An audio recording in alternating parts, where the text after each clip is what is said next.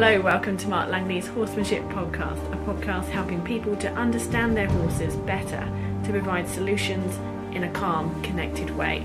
I'm Jenny Barnes. And I'm Mark Langley.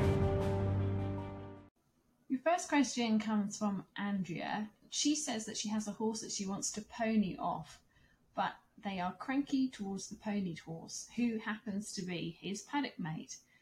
Are there any ways to help them get along in the pony situation? It's always a bit of a funny one that, sometimes a passive pony horse can, they feel the energy of that other horse pushing on them. So they, if you want them to sort of move in or move around, then that other horse will block them very quickly because they're obviously feeling getting close to that horse is going to put them in danger.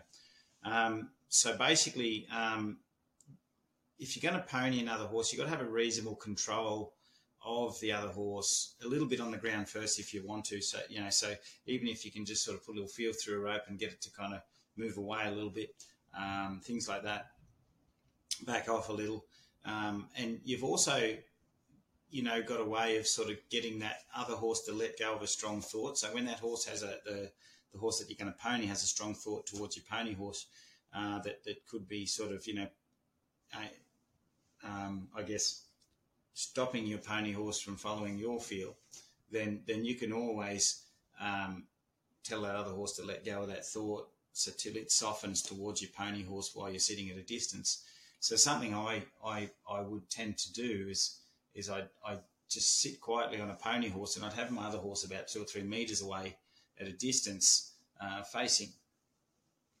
And I would just get it to listen to the rope, even if you taught it to back off with a little bit of a wriggle, so the horse can back off with a little bit of a wriggle and come forward, and just work it at a distance from the pony horse till the horse is more responsive and listening. And then when you do start ponying, I ride in a circle, so I keep I ride my pony horse around the horse in the middle, and the one in the middle is going to be watching and have 2 eyes on most times to start with. Just while you ride around it, and then slowly, as you're riding around, you shorten up the lead and get the horse to come in a little closer, but you're keeping on going around. So if there's any conflict, say if your pony horse was going to kick out, you're kind of on an angle that you're turning into the other horse anyway. So you're just riding around, and you do that on both sides first. So they've done it on both sides. So it's just like you're circling around them, and you can sort of diffuse any situations. And slowly, like a mounting block, that horse in the middle will be like a mounting block, and you whittle your way in, and then you kind of turn out together and softly ride out together when your horse is soft. Don't just try and haul them and just go leading and have a big conflict. Just ride around, spiral into that horse slowly. Any hard thoughts towards your horse, just quickly diffuse them with a little bump in the rope or something like that. Just so the horse that you're leading softens, and then you can just kind of, as I say, melt in together and ride off, and just spend a bit more time on that on both sides, and that should help out. Just slowly integrating them like a bit of graded exposure, and until they're comfortable, and the spare horses or the one getting ponied knows that it's listening to you and the feel, and it's not between him and the pony horse. Okay, and transitioning from bitless to a bit. So I don't know much about this, but I've got 2 different questions from Carolyn and Cheryl. So one is transitioning from a bitless bridle to a bit, and the other one's transitioning from a bossel to a side pull or a bit. Can you just help with ideas on how you can do this transition so they both stay calm and happy? The one that's transitioning from a bitless to a bit does sometimes grind her teeth. Okay. So the one that's going from bitless to a bit, is that a bossel or a side pull, or is that just a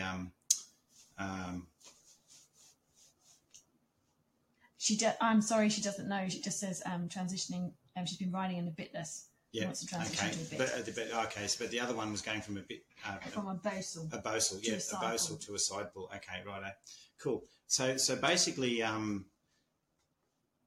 going from bitless to bit is fairly easy in a side pull bridle because, the reins are coming from the side. So everything that you'll be doing is roughly the same as what you'll be doing in the bit. The only thing is what I would tend to do is I'd treat the horse like a baby, as I'd bit it up and I'd leave it bitted, for an hour, half an hour, just let the horse carry the bit. And you do that each day for a few days, while you're doing other stuff.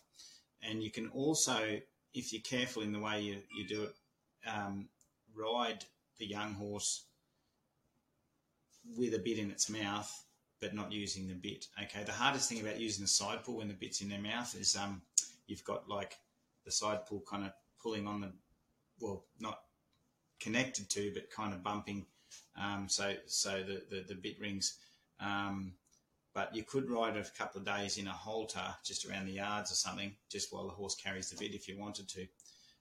And that would also but carrying the bit's going to be the main thing. And the other thing before you go, before you ride, you can just do just some little exercises where you just get a horse to walk, just walk them beside the saddle, get them to bend in off the bit and just follow around you, following the inside rein around.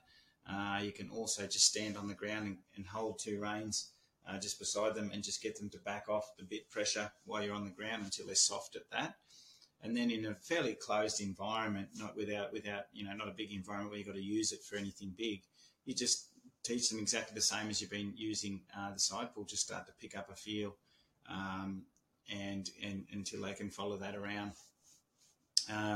So really, it's just a matter of doing it. Put the bit in their mouth, get them used to it, carrying it so they're comfortable carrying it. Maybe what I used to do with young horses, I was changing over on the days that I was changing over. Just when the horse was going good, in whatever I was riding it in, as in the halter or bitless, when the horse was going good, then I'd put the bit on and just do a few minutes just following the bit around, because it was just off the back of a lesson where the horse was already following a field pretty good, everything was going fine, and then I just put the bit in and do that last stage. But knowing that before I rode in bitless, the horse had carried the bit, I'd done a little bit of groundwork with the bit, and then at the end of a lesson, just start to do about 5 or 10 minutes of just following the reins around and until your horse is feeling pretty good in the basic things that you're showing it, and then slowly just incorporate it in and change it over when you think everything's going okay. But on a really anxious horse and one that's had trauma in the bit in the past, you want everything else to be established pretty good, in the sense of, because I know your mare and I know there's a lot of sort of jamming up she might have had in the past when she was away getting trained. So you have to be mindful that the memory of the bit could bring back some of that brace and anxiety and chewing and stuff. So that's why carrying it for a while and off the back of a soft lesson, incorporate it and show her, a new page for the bit. And what about the Bosul to the side pull? So Bosul to side pull. Now, Bosuls are an interesting one, and a lot of people sometimes go from riding in a bit, and they want to go bitless, so they decide to go to a Bosul. Bosuls are, I guess you could say, it's like riding in a stiff halter. So a halter has got a lot more give, and though it's not as accurate in a sense as a Bosul, because it's more flexible, you can get away with riding it on young horses pretty good. At Bosul, you have to be careful because of Bosul. Bosul is the piece around their nose, and that's the kind of, the hard bit, and it's kind of weighted at the back. So with that weight at the back, and the shape of it, when you pull a right rein, it's twisting the Bosul kind of to the left, which would be the same as pulling a left rein on the side pull. So you have to be careful because Bosuls are fairly rigid. They can put, for everybody else that wants to go to a Bosul, for instance, if you're not sure about it, you can put, you can put brace in a horse using a Bosul incorrectly. So you have to be very careful using a Bosul that you've got a horse pretty supple, and knowing how to look into its turns, because it's easy just to haul on a rein and make them feel like they got a twist like that because they've been used to riding from side to side. But like with your question, going from the Bosul to the side pull, you might find for a couple of days there the horse is thinking the wrong way to the rein, and that's not going to be a big problem. What you'll find, you'll have better left-right rein. The difference between the left-right rein for the horse will be clearer. So for your rein positions and stuff like that, it's going to be quite accurate with the side pull. But all you'll do is you just take a small feel. When the horse starts to look off to the right, you just firm up a little. When the horse looks to the left, loosen up a little, and just show it. So you're not just pulling the horse into a turn. You're offering the turn, and if you see the horse going, usually it feels like I've got to look that way, just block the look, and then when the horse just kind of lets go that look a little, soften again until the horse acknowledges that picking up on that left rein means bring your thoughts left and right, and then they'll slowly understand that, that's a different pressure. But as I say, because the left rein is twisting that whole nose band to the left and the right one's twisting it to the right, once the horse gets it, it'll make more sense because it's kind of twisting in the right direction for the horse to want to bend. So basically, and try and encourage, like even if you let the horse bend and look before it moves. I'm not saying lateral flexion where you've got them bent right around here and their shoulders are stuck down to the ground, but I'm thinking like bend, flick an ear, look, soften, and then lead out. Bend, look, soften, lead out, and just work it like that until your horse, just happy that when you pick up on that feel, right means think right and bend right, left means think left and bend and think left. The next question is from Susan, and it's about float loading. Her horse floats well, and it's good to get on and off. She can stop him at any point, and she can ask him to go backwards or forwards. She has been following your method for float training. However, he has started to open up, and he can occasionally come out sweaty, has recently started pawing and swinging his head, and he does sometimes wee in the float though. So what she's wondering is, are these signs of anxiety or restlessness or something else? People have told her that if he wees, he's confident in the float. Pawing and head tossing is impatience. She's not so sure. Could you please give your thoughts on that? Yeah, but it sounds like if he's been opening up after being shut down or something like that, he was probably always an obedient loader, but probably a bit sort of, hunkers down in there and just kind of goes with it. And in the process of opening up, he's sometimes you see behaviour that you don't really want. But I guess the thought of that behaviour was already in there. So now that he's open, you've got more chance of getting him soft, but it's not that easy. So, yes, it is anxiety.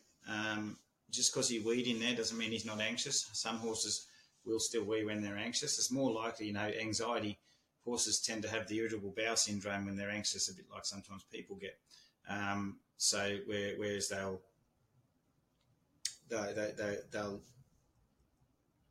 they won't wee as much, but number twos, there are plenty of those. So, but some horses will still do both when they're anxious. So don't look at the weeing as, good, he's weed, that means he's relaxed. No, just look at all the other signs that's telling you that he's not relaxed. I'd look at those obvious signs more than what he's doing toilet-wise. So what I would look at is he really soft at loading or just obedient? I mean, can he loosely take a step on and off? And I'd probably bring him right back to the float, to the ramp, and I'd just say, can you just go real soft, really soft, really soft, really soft? Can you just kind of softly step here and just step there, and just relax, and then just say, good boy, thanks for following the feel and relaxing. Take any brace out of him, and don't say, this is not about, I don't want you to go on the float. When you're near the float, I don't want you to load. I want you to sort of let go of the brace and soften.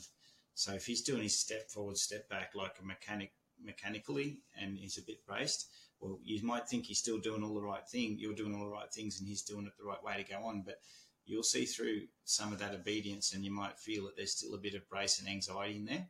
So I'd sort of get near the ramp. I'd maybe just rock him forwards and backwards near the ramp till he's taking little steps softly. And then when he kind of feels good and soft, just loosen up and then step back. Let him sniff the ramp if he wants to. Let him have a look at it, and then do that again. Find any kind of rigid sort of steps, anything that doesn't feel right. any hard thoughts, square eyes, anything like that, just kind of go backwards and forwards till he loosens and follows the feel, and then let off again, until you can do that pretty well all the way up into the ramp, like further into the float. But if he takes a pushy forward step and you go to block it and step back and you feel him push into your hand, means it's just an assumption that he's got to go in or something like that. So you push him back until he's really supple in that feel. And I want you to go and instead of just feeling for the obedience of the forwards and backwards steps, I want to feel for softness, look for softness in him, look over him, what signs can you see that he's still holding a brace or anxious, and get him leading really supple in there and until he can sort of walk all the way in nice and loose. But that might take you a little while, as in more than one lesson. But don't let him on any further until he gives you, if you can feel softness somewhere out there, if it's a metre from the float and that's the softness you feel and you think that's pretty good, then don't let him do any part of that journey in that float without giving you the same softness that he gave you out there outside the float. And then once he can give you that softness just by putting the foot on and foot off, foot on and foot off, then that's when you stop and let him have a think about it. And then the softer he steps on the float, the more he might start to engage with it and try and understand it a bit more that, he can go in there safely. Once he's in there, because you've done all that, you're going to work on him being softer inside the float and just moving softly inside there, softly, softly, softly, and just get him to feel a lot calmer. And I think after doing a lot of that, you'll find that he might start to kind of feel a little better and have better, management tools in the float, more confidence to rebalance, things like that. So try that for a little while, see how that works. And I think though he is down in, like you said, I go and I'd look through a finer lens, and I'd go, oh no, I think he's still carrying a fair bit of tension going in there, though he's doing the right thing and he's being obedient. He's just not soft about it. And also, every time he stops, monitor how much he's engaging with it and how he engages with it. If he gets hard with it, like it starts to harden, stomp it hard, or gets a little angry, tell him to let go of that thought. Even if you've got a little flag, pop the flag, let go of that thought, and then just rock him backwards and forwards until he's loose and soft. Any engagement with the float that looks soft and curious or trying to understand it, then you let that happen. And then when he can think softly all the way in, then he might start to think about standing softly and balancing softly in there a little bit better. And also, then you'll do some graded exposure. If you're starting to sort of just destinate once he's in there standing, you'll sort of stand him in there for 2 or 3 minutes with him and then take him out again back in and just slowly put him in there for a little bit longer until he gets better at that. And then, see how you go. Sometimes you can put something that they like in there after a bit, but I wouldn't do that a lot because they'll just destinate to that, and then that's the only reason they're going in there. But sometimes it could be just an association of something good, but not after all the good education's done. Okay, talking about signs, we're going to go on to a question from Caitlin, who's from Belgium, and she's a member as well, and she would like to know why her horse is yawning. This is a horse that she's been trying to reconnect with, who's been quite hard to catch in the paddock. So at the stage where she's sort of getting a bit close to him and they're getting... he's paying attention to her, and then he'll start this yawning. What does that mean? Yawning's usually, and that the horse, the photo that I saw, and just watching your video, which I will review for you, that's just stress yawning, and then those big yawns, those big yawns that you see, usually what would you call stress yawns. We don't want to get too excited about those yawns. Sometimes we get excited saying, "Oh, look, the horse just yawned. That's good." And I'm like, well, seeing that's just telling you how much stress the horse was in, or So basically, it's I see that yawning as a release of tension. All the tension that they carry, and you've got to imagine like what it's like to be a horse that's carrying a lot of tension. Like for some horses. Like the ones that hold their breath and tighten up all in their face, and they just get all sucked up and like everything's gone tight. They're carrying a lot of tension. And then when they have a thought change and they sort of release some of that, then sometimes you'll see like stress yawns. But then I've seen horses that do big yawns and they kind of, with all the other indicators that you see, they just slowly kind of relax into this nice kind of calm place. Other horses I've seen that have been really tight braced horses, they stress yawn because they're not as holding in as much, but they'll stress yawn, then they'll have all this anxiety, then they'll stress yawn, then they'll so they're still full of anxiety, but they're yawning more. So sometimes it's just all part of the horse coming down.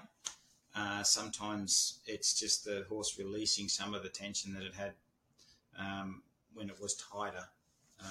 That's the way I see the yawning.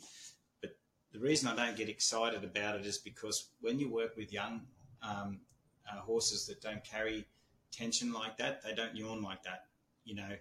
They're not yawning all the time. When I work, our horses, even after they're a bit stressed, of course, they're constantly actively going towards their thoughts, and they don't, like when you finish a lesson, there might be a bit of a lick and a chew, and there might be this, but I don't see the big stress yawning in those ones as much as I do the ones that have kind of been carrying more brace and carrying like a deeper tension. So, if in a week's time you go, oh, look, he just did a big yawn, we're on the right track. It's like, well, yeah, your horse let go of some of the tension from that particular moment. But if you're seeing it in a week or a month, or, a month, not a week, but a month's time, that they're still kind of stress yawning after certain things, then they're still carrying a lot of tension in there at certain intervals in training, interacting, whatever it may be. So you have to be careful. You want to get to a stage that you can see a loose minded horse where the ears are loose, the eyes are loose, and the face is a lot looser all the time, and one that doesn't need to kind of stress you on every time there's a bit of a conflict in training or something like that. So yeah, I'd say in your particular horse, it's because of what he just went through before he connected. It's a release of all the tension. I call it the gremlins are all coming out. That's what's happening with him. So, but yeah, over time, you'll get to a stage that your horse looks soft, and there won't be all this big letting down kind of looking signals that they're giving. It'll just be kind of like, a smooth flowing horse. Okay, the last question for you today is from Lisa. She would like to know long-standing learned avoidance behaviours, such as rearing. Will they ever fade with time and good training? Yes. I always say yes, because I always live as the optimist when it comes to things we can help horses. It depends how good of an alternative you've offered the horse. Basically, long-standing behaviours are there because the horse didn't have an alternative and training was bad or handling was bad along the way. So basically the alternative wasn't offered. And a lot of times in training, we're good at saying no, but we should be saying, well, what about this? Have you tried this instead? So close the reins and say, don't run off, or whatever, all those things. Or, the racehorse that gets jagged with the stallion hold every time it gets ahead or it gets a bit jumpy. It's all this no, no, no, no. So then these horses build up these brick walls of and then they just become fearful of training and stuff like that and resentful of it. So basically, if the horse is a rearer, you don't say don't rear. You give it the alternative of rearing. You show it. Find out what caused it to rear. There's probably certain things that caused it to rear, and then the pathways to teach it not to rear are there too. So if you teach the horse how not to rear or to follow a feel, to have an alternative to all those things, then yes, by all means, a lot of those long-standing behaviours can disappear, because a horse will only ever seek comfort, in a sense. Why is a horse rearing? Why does a horse want to be with its mates? Why does a horse want to go somewhere? They want to seek comfort. And if you can show them that there's more comfort through your idea and your alternative that you've offered it, well, by all means, they're not going to want to rear, because that rearing is a stressful thing, and fighting and evading is stressful. So if there is comfort through education, then of course I think a lot of those long-standing behaviours will disappear. But you have to sometimes, you got to poke the bear a little bit, in the sense as you got to you got to go into where the horse was uncomfortable and then show them a way out. That's going to be better for them than what they were doing. And I've had good results with getting horses with some long-standing behaviours to,